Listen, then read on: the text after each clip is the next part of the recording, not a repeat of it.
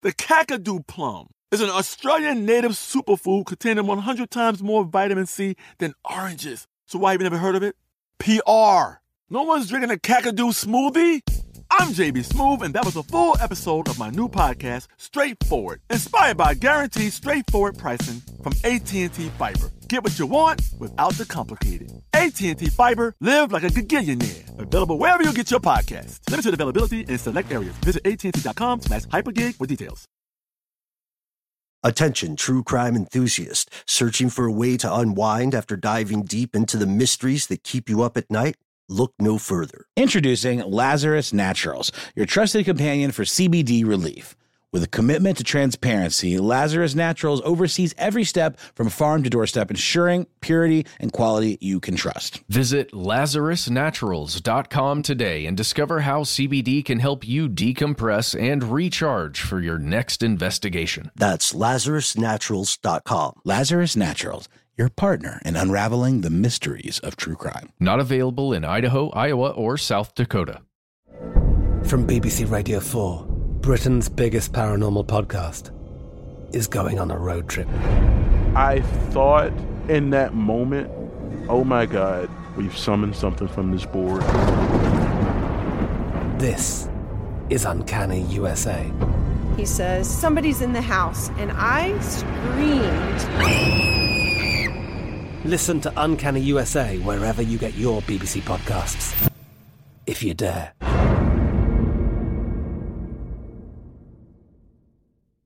When you think about the future, what kind of technology do you envision? Whatever the future holds, artificial intelligence will undoubtedly be at the heart of it all. Join Graham Class as he hosts Season 2 of Technically Speaking, an Intel podcast, and hear from the minds transforming healthcare, retail, entertainment, personal computing, and more with the help of AI. Tune in every other Tuesday and explore the latest technology that's changing our world today and creating a more accessible tomorrow. Listen to Technically Speaking, an Intel podcast on the iHeartRadio app, Apple Podcasts, or wherever you get your podcasts. From UFOs to psychic powers and government conspiracies, history is riddled with unexplained events. You can turn back now or learn the stuff they don't want you to know. A production of iHeartRadio.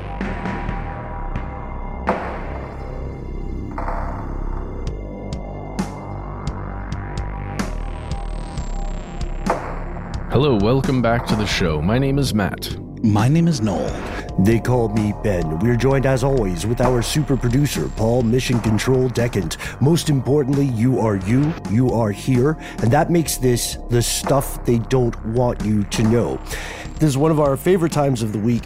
This is our weekly listener mail segment where we comb through social media. We go deep into our voicemail queue. We get messages from email as well, from, whispers in the dark at crossroads at midnight. And we pick just a few each week to share with you, our fellow conspiracy realists.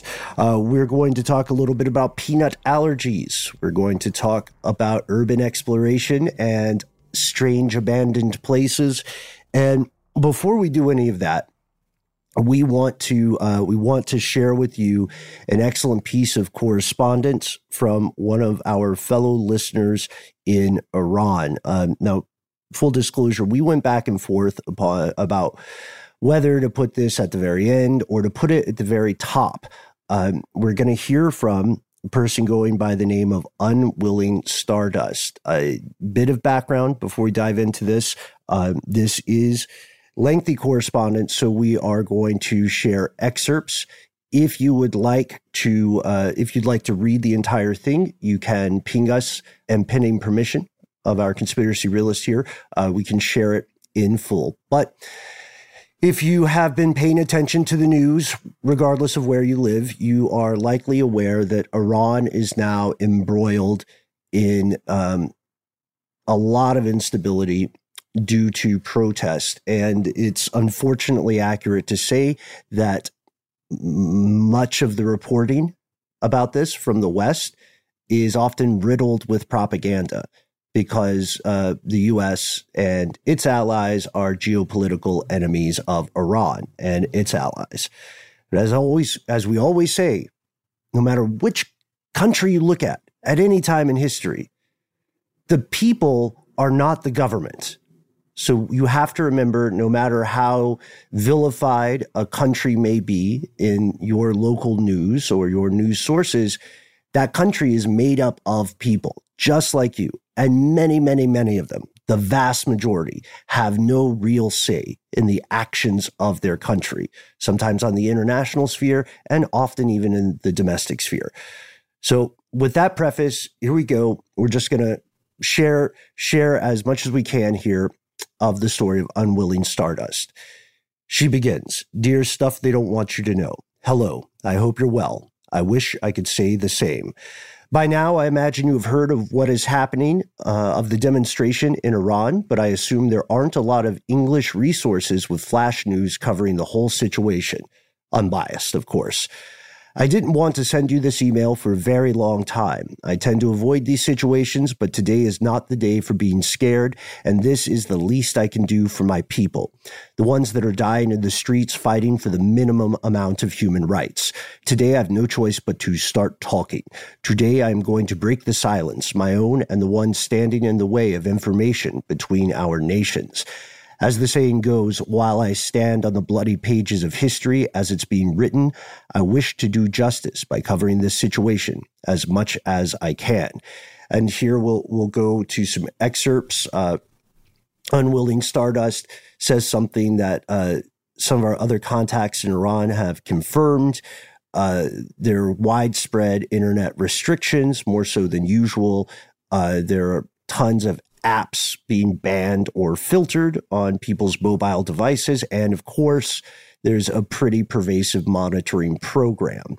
As a matter of fact, Unwilling Stardust is conscious the entire time they're writing of the fact that their internet may be cut off at any moment. So this act, as it might sound simple if you've not lived in a repressive regime, but this act of sending an email is tremendously courageous.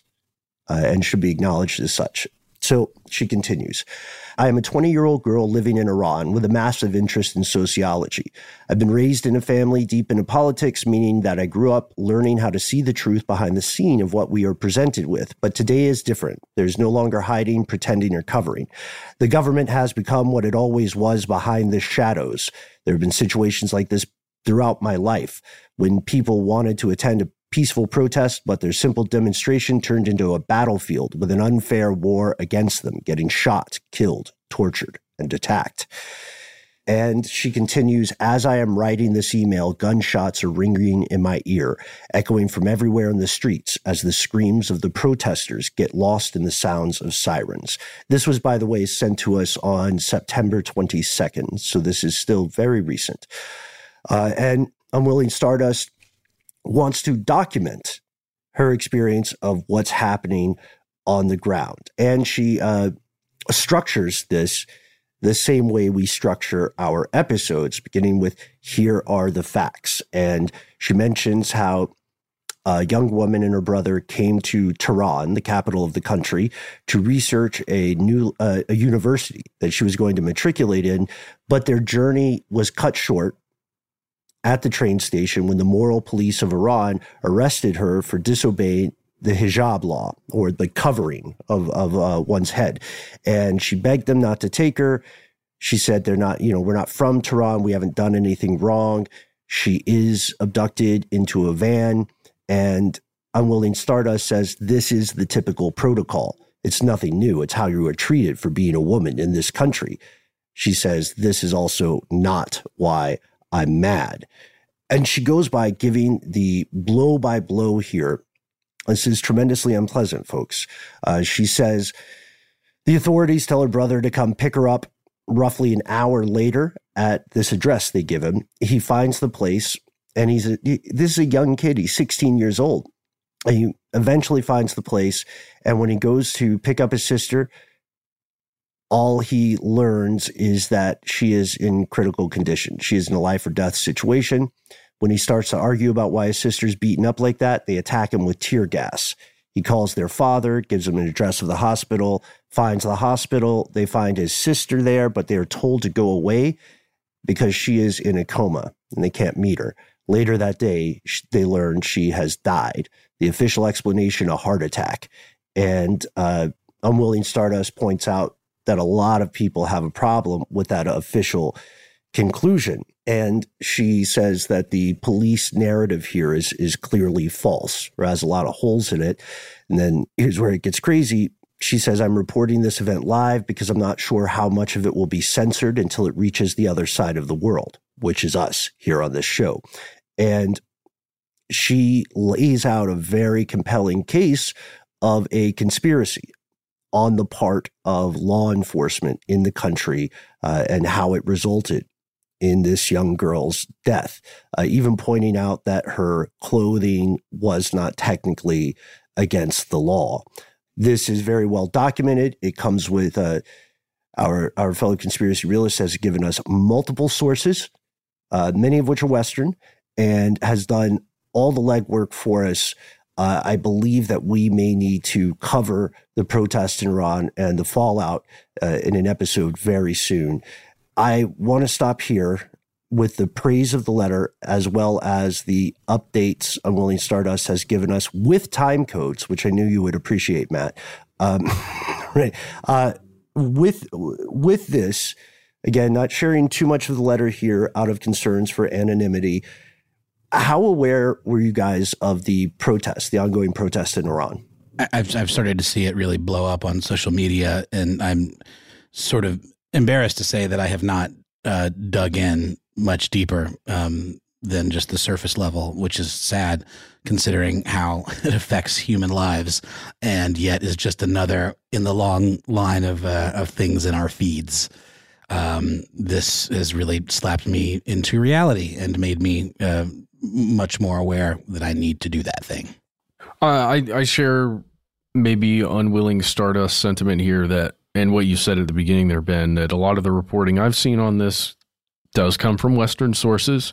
We do know that the United States and Iran have a very strange relationship, and it weirds me out because any major protest occurring in Iran makes me feel suspect about possible outside involvement and pushing narratives, right?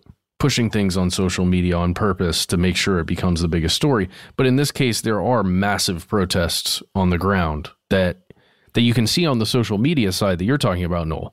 You can see the actual pictures. We aren't just relying on pictures from news outlets to see what's happening.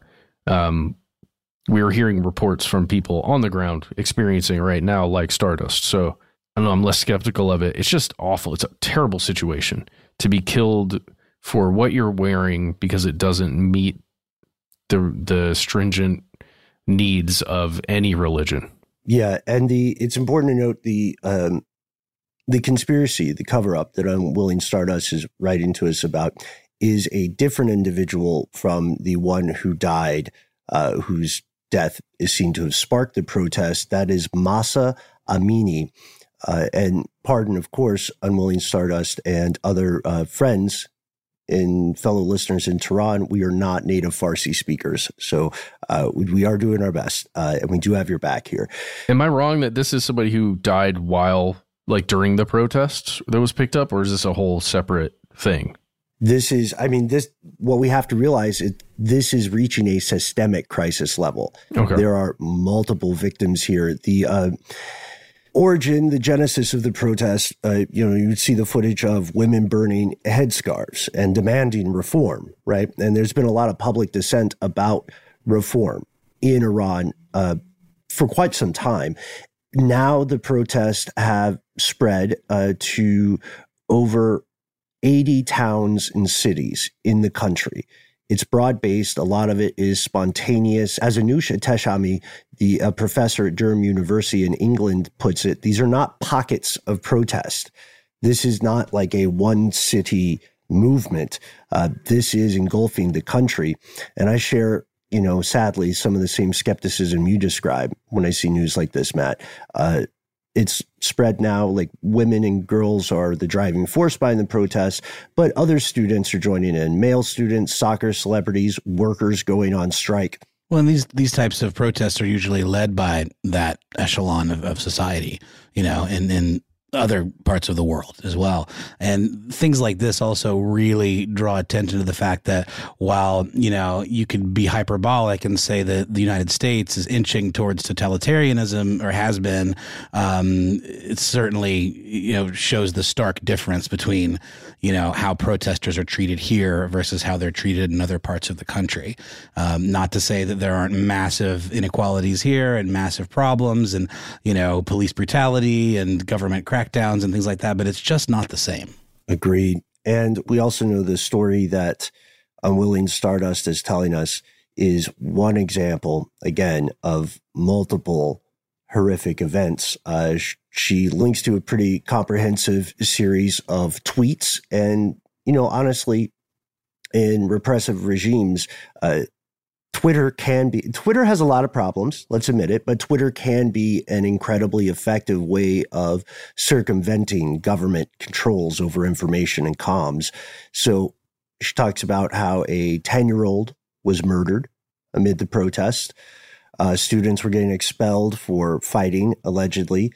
People are injured, but they're not going to hospitals because they believe, with good reason, they'll be arrested. There are reports of unarmed citizens being shot in the middle of the street or shot at. The police have also apparently murdered a 15-year-old boy. The list goes on, and it's terrifying stuff. I want to end with, again, these are just excerpts of a much longer, excellently written letter. I want to end with Unwilling Stardust's final statement.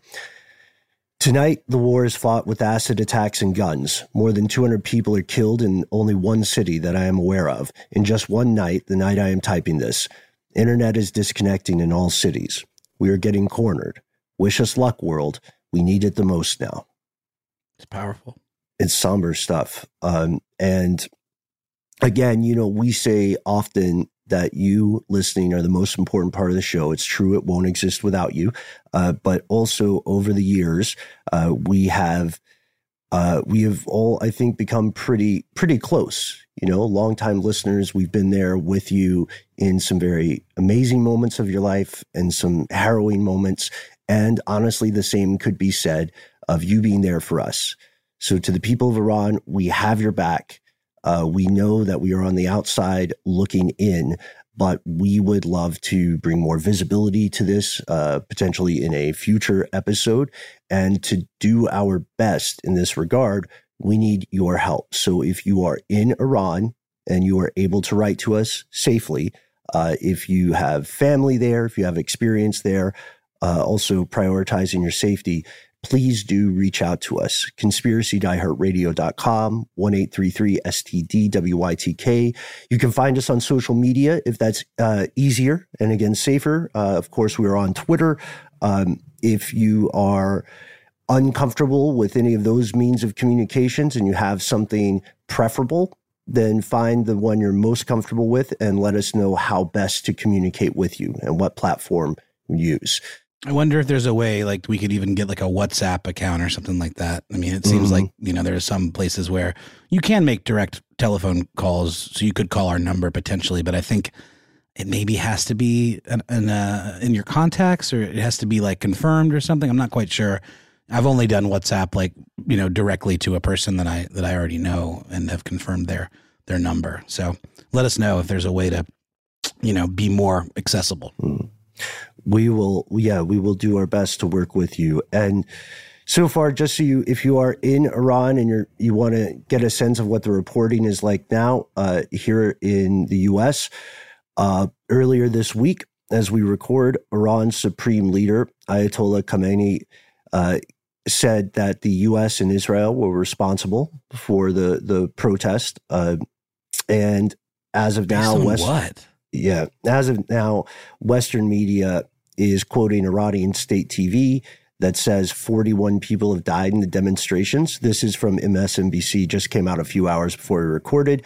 However, human rights groups are estimating the number to be much, much higher. And Unwilling Stardust, it sounds like you are telling us from experience that the numbers aren't matching the official narrative. So with that, we are going to pause for a word from our sponsors. We do hope you reach out if you can do so safely. We'll be right back with more messages from you. Stay safe, folks.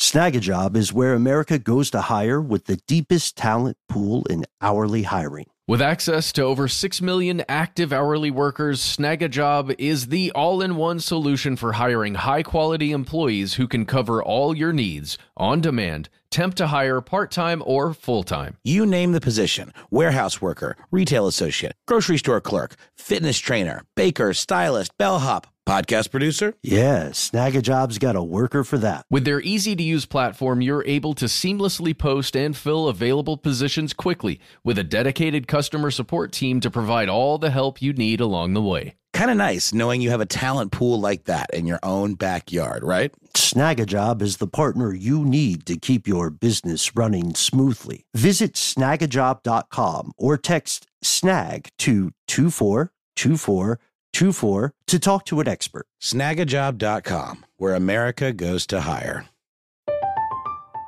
I'm Katya Adler, host of The Global Story. Over the last 25 years, I've covered conflicts in the Middle East, political and economic crises in Europe, drug cartels in Mexico. Now I'm covering the stories behind the news all over the world in conversation with those who break it. Join me Monday to Friday to find out what's happening, why, and what it all means. Follow The Global Story from the BBC wherever you listen to podcasts. Xfinity has free premium networks for everyone this month, no matter what kind of entertainment you love. Addicted to true crime? Catch killer cases and more spine-tingling shows on A&E Crime Central. Crave adventure? Explore Asian action movies on Hi-Ya. Searching for something extreme? Check out skating, snowboarding, and more on Fuel TV Plus, the global home of action sports. And find crowd-pleasing bops on iHeartRadio's Hit Nation playlist. There's new free shows and movies to love every week. Say free this week in your Xfinity voice remote. Are you still searching for your perfect place to call home? Well, now is the time to buy at Fisher Homes. If you're looking to move in before the end of 2024, May could be your last opportunity to start building your dream home and close before the year's end. If you're hoping to move in even sooner, Fisher Homes also has homes that are move-in ready and waiting for you, where you can start enjoying the benefits of homeownership even faster. Schedule your personal tour with a new home advisor today at FisherHomes.com and make this spring the season you find your perfect home sweet home.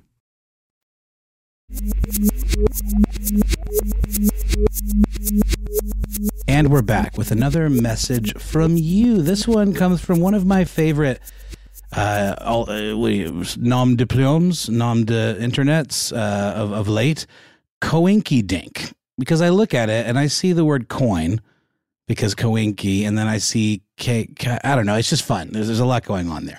I'll just dive right into it. This is sort of about the idea of allergies and what that actually means, big picture. Hi, STDWYTK team. I appreciated the book reading assassination episode. I've ordered the book, looking forward to reading it. Hey, our viral marketing is working. Follow Coinky Dink's lead and get the book. It's out now. You can get the audiobook if that's your bag. I'm an audiobook guy. If you want to hear Ben and Matt and myself read you a story, multiple stories, you can do that, or you can order the actual book. It is a lovely piece of literature with illustrations by our buddy Admiral Turbo Nick Benson. Going on with email, wanted to share some thoughts. This one's been backburning in my mind for a while. The peanut allergy. So why the rise in people allergic to peanuts? You know, peanuts is off the email. It is one that you like, they make a big deal about. If you have kids, there's certain, if you have a kid with a peanut allergy and your kid's like peer group or whatever, no peanut butter. No, you can't bring my kid, went to a smaller private school a while back and there was one kid that had a peanut allergy and no one was allowed to bring peanuts because it can be inhaled. There are it's very serious. Peanut allergies can cause people to go into anaphylactic shock and potentially die. It's a serious, like a shellfish allergy. It's a big deal. So why the rise in people with peanut allergies? So my thoughts are this. The peanut growers changed something in their process, maybe modified the seeds, changed pesticides, fungicides, or herbicides, or introduced something into the soil. So here's what I found. The uptick of allergic reactions starts around the 1990s. The peanut growers are advised to rotate crops with Bahia grass. I'm sorry if I'm not pronouncing that right. Bahia grass. Bahia grass causes severe allergic reactions. And then there's quite a few good links that Kawinki Dink has provided. I think there's Bahia grass or similar allergens being grown into the peanuts.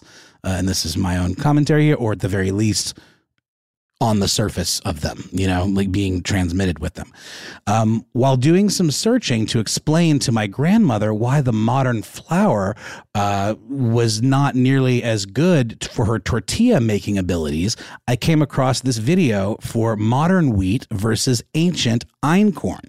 I had to Google this. Einkorn, or also known as emmer, or maybe they're just two related early forms of wheat, are apparently very, very similar, higher in fiber and protein than standard modern wheat, and they have more antioxidants and nutrients. But here's the thing that interested me. Einkorn, according to a couple of sources that I found, is the only wheat never hybridized, and it has only 2 sets of chromosomes. So that's very interesting. So going on with the email, my thoughts keep looking for explanations. We thought my daughter was allergic to strawberries, but most likely it's the pollens, mold spores, or other contaminants on the berries, not the berries themselves. If I rub them while rinsing them under water, she'll have no reaction, but only running water on them and she'll have hives. Another burning thought in the back of my mind, how did we survive so long without knowing about RH factors in blood? We'll get back to that in just a second. Does that explain more lost pregnancies that may have been attributed to diseases, environment, or hygiene? Could this be another reason why it was favorable to inbreed or marry within one's family? And then there's a few more great links. And then love the show, Kawinki Dink. So the idea of RH blood factor. This is the thing. It's called the rhesus factor. And I'm reading this from Medical News Today. So this is my first encounter with this. So I'm just going to read it directly. And I'd love to hear y'all's thoughts. The rhesus factor or RH factor is a protein that may be present on the surface of red blood cells. If RBCs contain red blood cells, contain the RH antigen, they are RH positive. And if not, they are RH negative. It is important to know a person's RH factor to ensure that they receive compatible blood. So that's to do with transfusions, but it seems that it also can have to do with allergies and how, you are affected by certain allergens. But I don't know. What do you guys think about, the idea of rotating a crop as important, staple crop as peanuts? Old George Washington Carver and like the gazillions of uses for peanuts and peanut oil. And I feel like Bubba in, Forrest Gump talking about the different uses of shrimp. But peanuts, obviously peanut butter is a huge staple food. It's very affordable. It's very high in protein. It's massively popular in the United States and other countries, I'm sure. The idea peanuts are responsible for what I think is the best sauce on the planet. Oh yeah, like a nice peanut Penang sauce. Yeah, oh, it's fantastic. It's fantastic. But the idea that it's recommended that they rotate it with this other grass that I'm not aware of. We know about crop rotation. That's a way of making sure you're conserving your soil and keeping the nutrients rich and not depleting the soil, because one crop without rotation will do just that. So if you rotate it out with another one, it kind of strikes this balance. But if you're rotating it with something that is more of an allergen, then is it that thing that is somehow leaching into the soil? Again, I'm not a botanist. I don't know. I'm literally just going by what was in Kawinki Dink's email and some of the sources. But I'm interested to see what you, Ben and Matt, think about that possibility. It is known that this grass in particular does have a damaging effect. Like, it can cause allergic reactions. It might be a little bit different, though. This is such an intriguing concept here, Kawinki Dink. It might be a little bit different, but I see where we're going with the strawberry example. People with confirmed peanut allergies can also often have what's called cross-reactivity, meaning you're going to have a higher than average likelihood of being allergic to soy or tree nuts as well, even peas and lentils, which I wasn't aware of. But from what we understand, this is what's called a type 1 hypersensitivity reaction of the immune system, right? That's what happens to people who have peanut allergies. You're right too. You're absolutely right that there is a increase in peanut allergies, but I haven't found too much linking that specifically to this crop rotation idea. And I'm wondering, again, Noel, like you, I'm not the expert here, but I'm wondering what causes, like, that's just a very interesting concept. We know that people can be sort of desensitized to peanut allergies, right? It can be prevented through diet of the carrying parent when the child is in the womb. I think you can also decrease the risk if you give them peanut proteins between like 4 to 11 months old. Fascinating stuff. I mean, Matt, what do you think? Do you guys know anybody with a peanut allergy? Yeah, I don't personally. I got a nephew who had a peanut allergy for a long time, even though his mom, my sister, took great pains to expose him to peanuts early on, like did all the right things. He still ended up being pretty allergic, but now he's not allergic to peanuts, but he's got a tree nut allergy. And, it's just really tough because as a parent or somebody, living with an allergy like that, you really do have to be super cautious just going through life. And, in order for that child or person to be safe, you do have to take great pains, like getting on an entire school or, anybody who's going to interact with a certain class to agree, okay, we're not going to, have any of this stuff anywhere near anyone. I think it's why they stopped serving peanuts on flights too. They do almonds now. You don't see little packets of peanuts anymore because I think it grew to such a concern that they didn't want to be responsible for accidentally exposing someone to peanuts in a closed system. And I don't think they just switch them out when they find out someone has a peanut allergy. I think they were like better safe than sorry. Yeah. It's a weird concept when you think about, when I'm talking about those great pains and like what we'll do to protect one person or a very, very small number of humans amongst us, it's weird to me that we do that. I think it's really good, right? Everybody deserves, to be treated in that way. It's just strange, like as a society that we, I guess, do that. I don't know. It doesn't feel like still a sustainable not 100% sure whether allergies are the causes of certain things or like the degree to which allergies, I don't know. I just feel like the idea of I'm allergic to this. I feel like a lot of people say that just because they think that they've been around something. Yeah, it's true to a degree because we have to remember that you can take tests, right? You can go to a medical professional to help suss out specific allergens. They poke you. Right, they basically give you a tiny little taste of the thing, and then they see what the poke does, essentially. And you can see if something weird happens to your skin. But it is true, your point.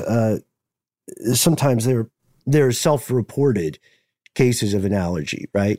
Like someone may have incorrectly attributed like a spot of diarrhea or something to some kind of allergy, right? And it makes sense in their mind, but they didn't have a doctor check it out, and of course, let's be honest, in the US, you often won't be able to afford to have a doctor check it out.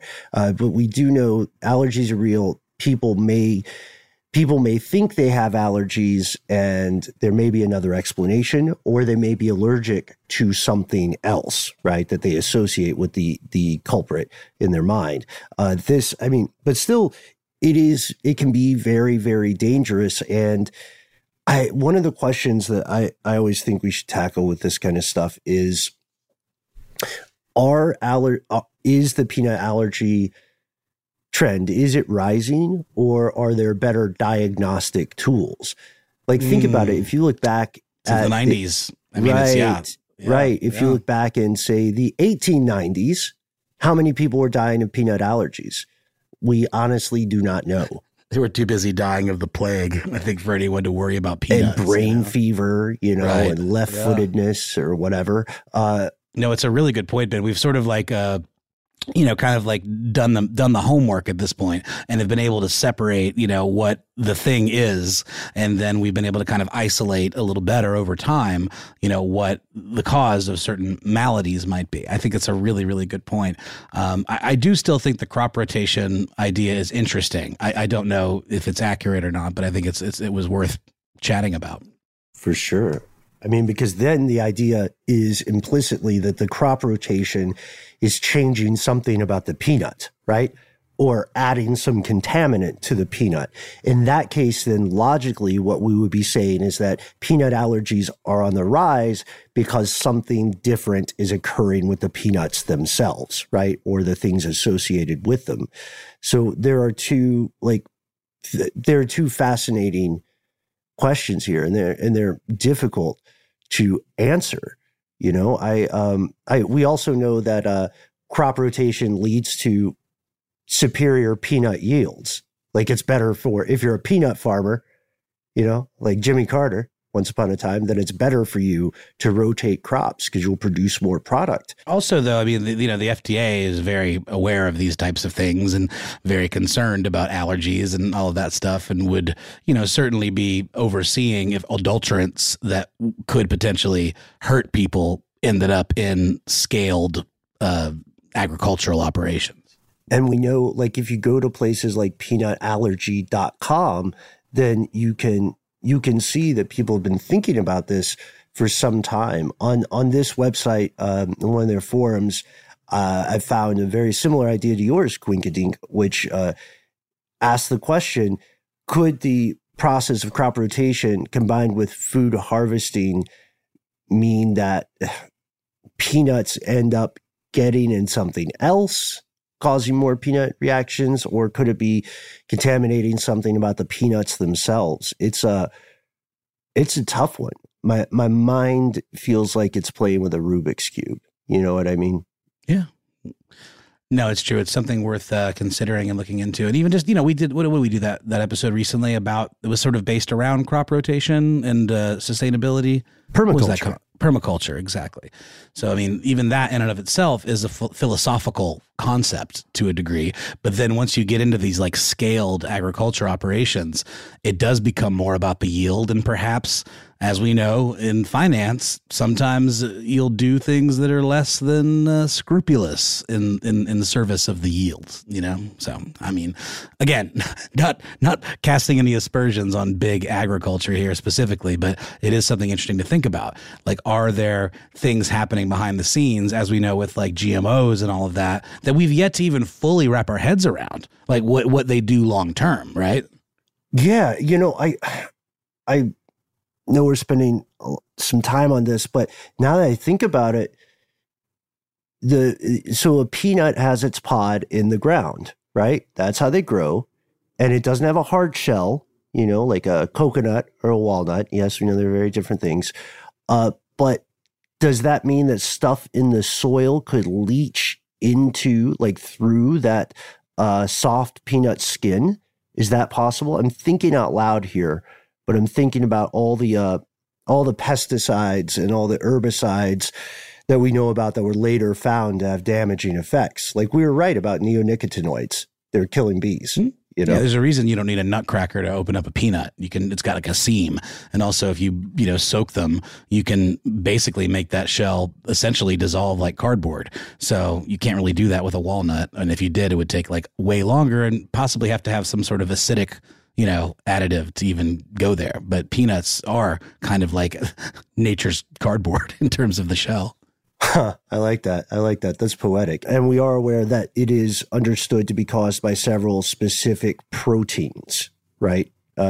So that cause is pretty well researched and well known. Oh, man. I've got to call it. Does anybody have a peanut guy? We got to talk to a peanut guy. A peanut. Yes. It's called your local we Five certainly Guys. live in peanut. We live in peanut country. Yeah, and even in like Five Guys, very big signs. Peanuts and potentially in everything. Because they've got those big crates of the things, and they're all over the floor. You ever been to like a steakhouse that has like peanut shells on the floor? Back in the day, they certainly wouldn't have had a warning going in, but nowadays they probably are a little more careful to do that. Well, let's take a quick pause, hear a word from our sponsor, and then come back with one more piece of listener mail. Snagajob is where America goes to hire with the deepest talent pool in hourly hiring. With access to over 6 million active hourly workers, Snagajob is the all-in-one solution for hiring high-quality employees who can cover all your needs, on demand, temp to hire, part-time or full-time. You name the position: warehouse worker, retail associate, grocery store clerk, fitness trainer, baker, stylist, bellhop, podcast producer. Yeah, Snagajob's got a worker for that. With their easy-to-use platform, you're able to seamlessly post and fill available positions quickly with a dedicated customer support team to provide all the help you need along the way. Kind of nice knowing you have a talent pool like that in your own backyard, right? Snagajob is the partner you need to keep your business running smoothly. Visit snagajob.com or text SNAG to 242424 to talk to an expert. Snagajob.com, where America goes to hire. I'm Katya Adler, host of The Global Story. Over the last 25 years, I've covered conflicts in the Middle East, political and economic crises in Europe, drug cartels in Mexico. Now I'm covering the stories behind the news all over the world in conversation with those who break it. Join me Monday to Friday to find out what's happening, why, and what it all means. Follow The Global Story from the BBC wherever you listen to podcasts. Xfinity has free premium networks for everyone this month, no matter what kind of entertainment you love. Addicted to true crime? Catch killer cases and more spine-tingling shows on A&E Crime Central. Crave adventure? Explore Asian action movies on Hi-Ya. Searching for something extreme? Check out skating, snowboarding, and more on Fuel TV Plus, the global home of action sports. And find crowd-pleasing bops on iHeartRadio's Hit Nation playlist. There's new free shows and movies to love every week. Say free this week in your Xfinity voice remote.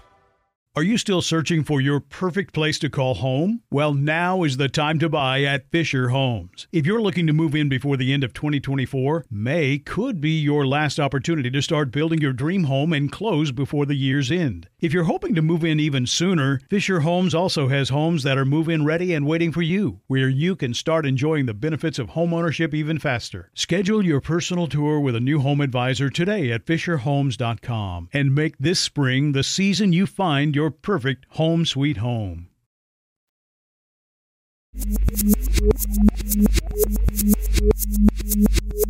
Hello. We're back. I was about to start the show again. I was going to say, welcome back to the show. My name is Matt. I can feel myself doing it. Yeah, you're welcome back to the show. I mean, it was very weird. A lot of stuff happened over the ad break, you know. It's like the cordyceps was just taken over. All right, so we are going to jump to the voicemail lines, and we're going to hear a message from an agent of sorts. Here we go. Hey, Matt, Ben, Noel. This is Agent Minuteman from Massachusetts. Just listening to your classic episode on Noah's Ark, and your comments about that theme park at the end reminded me of the Holy Land. Not like Israel, but Holy Land, Connecticut. It was a theme park built in the 50s in the town of Waterbury. It was shut down in the 80s, and it's well known for having a huge cross. Big LED panels, can see it from miles around. But the park itself's real spooky looking now. A girl was murdered there, and it's become kind of one of these spooky tourist attractions. Seemed right up your guys' alley, so I thought I'd let you know. I love a story involving ramshackled amusement parks. There was a Stephen King, kind of lesser Stephen King novella called Funland, I think it was called. Great set piece. Anytime you're in like a haunted house, kind of a trashy haunted house, always really fun fodder for a spooky mystery. Yes. Ben, I want to say this is a vocabulary word of the day that you've presented to us before in the past. Canopsia. I don't even know if I'm saying it correctly. Canopsia. Yeah. The eerie feeling of being in a place that was once busy with people. It's like the ghosts of all the people that once inhabited this place are now gone and it's empty and abandoned. And that feeling. I don't know how I don't know how official that word is. I'm just going to be totally honest with you. I think it's a little more Urban Dictionary than LED. But I love it, and everybody has had this feeling before. So just to drive home with an example here, why in our conversation we were talking about this almost quiet holiness, right? Is how people can experience this. You have encountered this if you have ever been in a 24-hour grocery store and you've looked around and you know there's probably a cashier somewhere, but there's just the music playing. There's something sad and very it's like Dictionary of Obscure Sorrows type stuff. Like another example would be, a city after a tragedy or a city during a holiday, Times Square after 9/11, Yeah. Or Times Square during the pandemic. Exactly. There were like amazing photographs of places that are usually just heavily trafficked that were just, it's almost like, it's kind of like, deja vu. It's got a sort of vibe like that, where it's like you're experiencing an otherworldly thing that isn't really something you can fully tap into, psychologically or intellectually rather. Dead malls, great example. Giant, empty, cavernous spaces that used to be bustling with shoppers that are now essentially like overgrown, weird places that are too expensive for anyone to rent. Well, in a weird way, that experience to me is a lot like time traveling for just a moment, because there is a point in time when humanity is wiped from the earth, but some of the structures will remain, at least for a time, right? No matter when that is in time, how far advanced we are or how devolved we are, there will be a moment, right, where there's just structures and there's one person left observing it, or a small group of people. Yeah. Check out the show The World Without Us. Mm-hmm. Back when History Channel was still doing stuff like that. So yeah, you get to have that window, that moment in time. Well, this place that Agent Minuteman describes here, Holy Land USA, that's the full title, in Waterbury, Connecticut, kind of has that vibe right now. It's being, I don't want to spoil it too much, guys, but it is being used right now for some worship ceremonies. It is like Christian worship ceremonies, like mass, things like that. But for a long time, from 1984 until, the past the 2010s, this place was completely abandoned. It was started by a gentleman in the 1950s who decided, I want to build a place where people can go and experience essentially the biblical town of Bethlehem, or a replication of the biblical town of Bethlehem. But I want to make everything tiny. It looks more like the town of Bedrock. When you look at the actual, it looks like the Flintstones themed kind of amusement park. It's very, very, very weird. Well, are you talking about there's a link I sent you guys to discovery.com. Is that the one you're talking about? Yeah, I'm just looking at the image there. Is that not it? That's one part of it, but there are other images on another site that I sent to you guys. It's called messynessychick.com. That has some images of the actual mini Bethlehem that was created. It's got Coral Castle vibes, honestly. Yeah. With a better paint job, because it's like somebody had something of a budget, but not an inexhaustible budget, and they did the best they could with what they had. The thing that you can't tell from the picture is the scale, because this is it's less than half scale, I believe. Like Rock City reproductions. Yes, exactly. So if you're at the front where these large gates are in these pictures we're looking at, it looks like there's a town that kind of moves up this hill or up this mountain. And from the perspective, it looks like a regularly sized bunch of houses and buildings, but really they're just tiny. And it's just meant to look like it. And to my understanding, the creator's idea was that anyone from any religious background of any faith could come here and just kind of spend some time in this place, almost as in a meditative state, to just imagine what it would be like to be here in this time and place that is written about in the Bible. It's very cool to me. I don't know. I like it. Is. Yeah, I like it because it reminds me of, fellow nerds in the audience, back me up here. The historical reproduction towns that some of us visited in grade school, where someone's like, there's an ancient tradition to churning butter. Why, I recall vividly, you know what I mean? And they're doing the acting thing. I love that stuff. And I think we all really enjoy this idea of visiting the past or experiencing it in person, even if it is a past with which you do not agree or to which you do not subscribe. This stuff can be really, really cool. There is one thing that's great about the Messy Nessie link you sent, Matt, is you do get a better sense of scale when you see two kids, right? I think that's where we're going. There's a neat picture of two kids standing outside in a small building, an inn, a hotel, and based on the perceived height of the children, I think if you took an adult person standing would probably be right at the ceiling of that thing or higher. So It's so cool. What happened to those reproduction places? Can we go? Can we just go to one? Is that in the budget? There were a couple in Florida, though I don't know their current state after Ian and some of the other terrible tragedies that are going on down there right now with weather. But yeah, I remember going to a bunch of down there.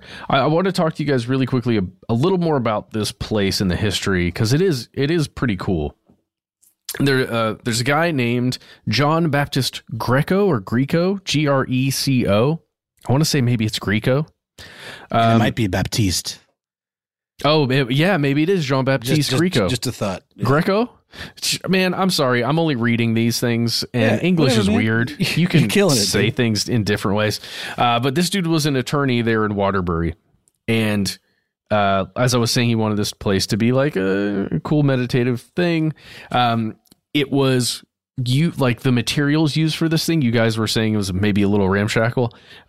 It is. It's mostly reused materials from other projects, other construction, other things like that. I mean, we're talking everything like old fridges that are helping to fill this thing out, cinder blocks, things like that. And it was successful in the 1960s and 70s.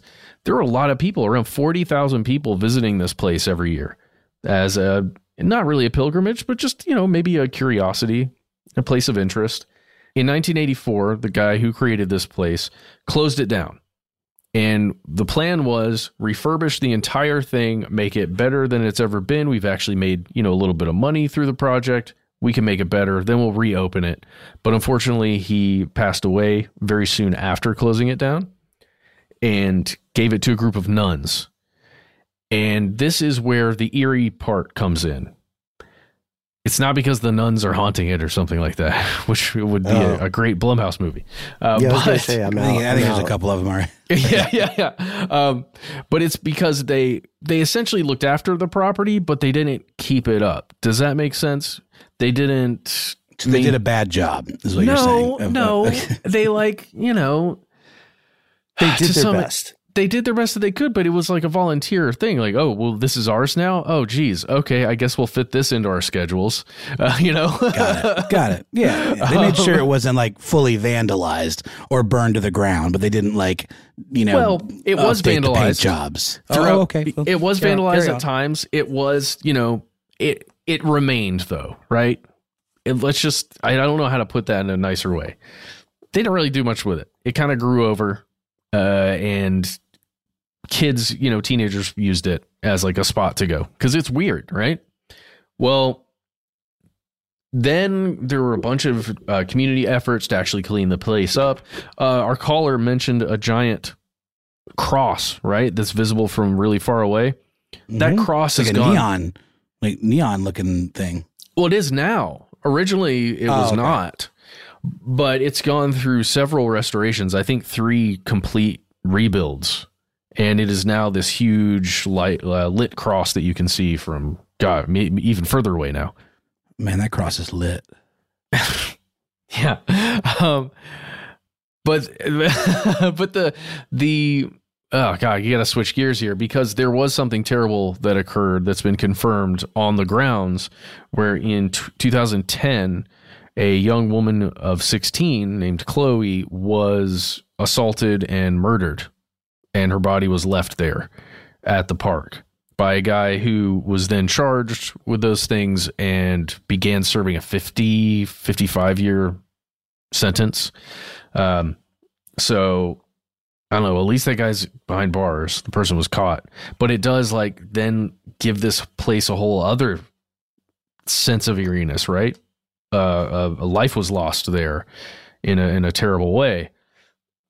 So just when I'm thinking about strange places like that feeling of Canopsia that we, or maybe not really a feeling, but a word to describe a thing, this place has a lot of those different feelings. It's a real mixed bag of them up there. What's the idea of a place feeling haunted? I mean, like even if something horrible hasn't happened in a place like this, you are almost experiencing, like you said, Matt, the ghosts of those that came before. Like the idea of some place being haunted, I think, is more of a psychological phenomenon than like a supernatural one. You know what I mean? Where your imagination kind of fills in the gaps, and you're seeing a place that should have tons of people there but doesn't, and then you get this sense of whatever, and that's a great word for it, this canopsia. One thing I thought was neat though on the website holylandwaterbury.org is it has one image where it shows kind of what the housing situation might have looked like. And it's the kind of housing you might see today in like San Francisco, Sausalito, like these houses on these hillsides that are all different colors, or like the favelas in Rio de Janeiro. And it obviously is kind of an older style of architecture where everything was just like, you had this finite amount of real estate, literally, and things just kind of got shoved on these hills, probably a little haphazardly in certain senses. And I think that's interesting because I never really thought about what the Holy Land. I guess I've always pictured it as being kind of flat, but that doesn't really make sense. And maybe this is historically accurate, maybe it's not. But when I see this image on the website, I immediately think of those favelas in Rio, or like those, houses in Sausalito in, or in Italy, like the multicolored, or Havana, like a lot of old world kind of things seem to mimic this type of architecture. Man, no. Yeah. By the way, if you look this up on Google Maps or whatever your map of choice is, you can find it pretty easily. It's a clickable link. You can get on your map. You can go to the website, holylandwaterbury.org, and it does seem as though there are things going on there. Has it been mapped like in 3D? Like if you went there and did like Google Earth, could you actually walk through it and see like real time kind of stuff? I don't know. I haven't attempted that yet. You can do that if you have an Oculus, you can do that in the Google Maps, or it's called like Discover or whatever it's called. It's like a app for Oculus where you can literally virtually go to a street corner. This would be a really interesting thing to try to enter into that app. That's amazing. Guys, I don't know if Holy Land USA is open today. I can't tell. It seems Urban like exploration. It seems like it might be open, or at least parts of it. The website says 2022 Waterbury Holy Land site designed and hosted.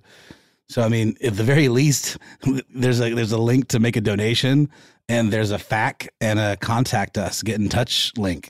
So maybe they're trying to get funds to reopen it, but the website is definitely kept up by somebody. It says, well, see, here's the thing. This is the best information on the website. Then we'll get out of here, guys. On their FAQ, it says, "Can I visit Holy Land?" It says it's not yet open to the public, but we're working to make that happen. But that was written a while ago because it says, "No trespassing is strictly enforced after sunset. We hope to have the park open during the day in 2019. And then the pandemic happened. So I don't know. I love abandoned places so much. They've got those Ozymandias vibes that are just umami to me, and it's a very weird sentence, but you guys get the gist. Ozymandias umami. Right? Oh God, that's an anime. We're done. I have one little last thing that this reminds me of. When I was a kid, when I lived in Germany, I went to this place in Munich where they filmed, it's like Bavaria Studios, where they filmed The Neverending Story. The director was German, and they filmed that entirely in Germany. And there is a little kind of theme park, quote unquote, for The Neverending Story, where you can ride on the Falkor, the dragon or whatever. And they've got like a lot of like scale models of the rock muncher and the snails and all that stuff.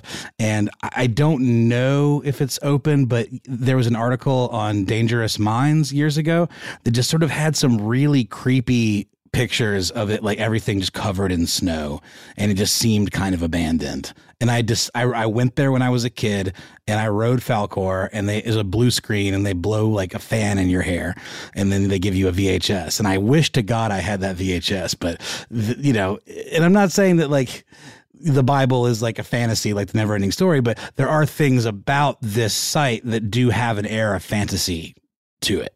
It's almost like a stylized, version of the Bible, of history. Oh, for sure. Yeah, it's someone's vision made real, right? What's the weirdest place you've been to, fellow conspiracy realists? What's your favorite strange amusement park? I won't go on air with mine because I don't want to blow up the spot, and I'm not sure what side of the law I am on when I explore that place. But as always, we are legally required to tell you not to break into places if people ask you not to do so. We want to hear from you, not just about these abandoned places, and thank you very much, Minuteman, not just about peanut allergies, Kawinky Dink, and not just about the ongoing protest in Iran. Please, of course, reach out to us and let us know your experience with these issues, these stories. Let us know your questions, and write to us about any old thing. We especially love new leads. You are some of the best sources for new episodes that we ever get. We're so glad you're here. Stay safe, folks, and why not reach out and become part of the show with us? We try to be easy to find online. Oh, yeah. You can find us on Twitter. You can find us on YouTube, and you can find us on Facebook at the handle Conspiracy Stuff. On Instagram, we're Conspiracy Stuff Show. Our phone number that you can call right now if you want to. You can pause this. Go ahead.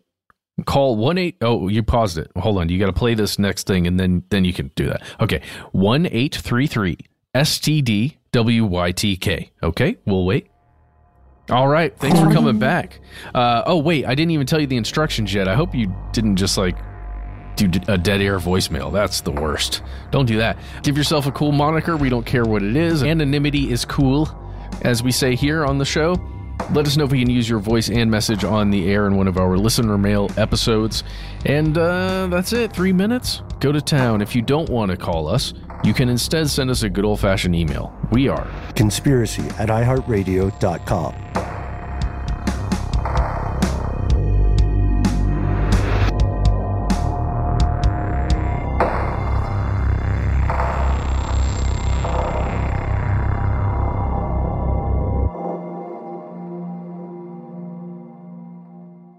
Stuff They Don't Want You to Know is a production of iHeartRadio. For more podcasts from iHeartRadio, visit the iHeartRadio app, Apple Podcasts, or wherever you listen to your favorite shows.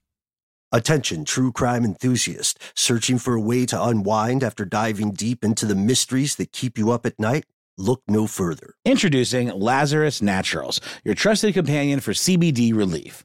With a commitment to transparency, Lazarus Naturals oversees every step from farm to doorstep, ensuring purity and quality you can trust. Visit LazarusNaturals.com today and discover how CBD can help you decompress and recharge for your next investigation. That's LazarusNaturals.com. Lazarus Naturals, your partner in unraveling the mysteries of true crime. Not available in Idaho, Iowa, or South Dakota. I'm Katya Adler, host of The Global Story. Over the last 25 years, I've covered conflicts in the Middle East, political and economic crises in Europe, drug cartels in Mexico. Now I'm covering the stories behind the news all over the world in conversation with those who break it. Join me Monday to Friday to find out what's happening, why, and what it all means. Follow The Global Story from the BBC wherever you listen to podcasts. Xfinity has free premium networks for everyone this month, no matter what kind of entertainment you love. Addicted to true crime? Catch killer cases and more spine-tingling shows on A&E Crime Central. Crave adventure? Explore Asian action movies on Hi-Ya. Searching for something extreme? Check out skating, snowboarding, and more on Fuel TV Plus, the global home of action sports. And find crowd-pleasing bops on iHeartRadio's Hit Nation playlist. There's new free shows and movies to love every week. Say free this week in your Xfinity voice remote. Are you still searching for your perfect place to call home? Well, now is the time to buy at Fisher Homes. If you're looking to move in before the end of 2024, May could be your last opportunity to start building your dream home and close before the year's end. If you're hoping to move in even sooner, Fisher Homes also has homes that are move-in ready and waiting for you, where you can start enjoying the benefits of homeownership even faster. Schedule your personal tour with a new home advisor today at FisherHomes.com and make this spring the season you find your perfect home sweet home.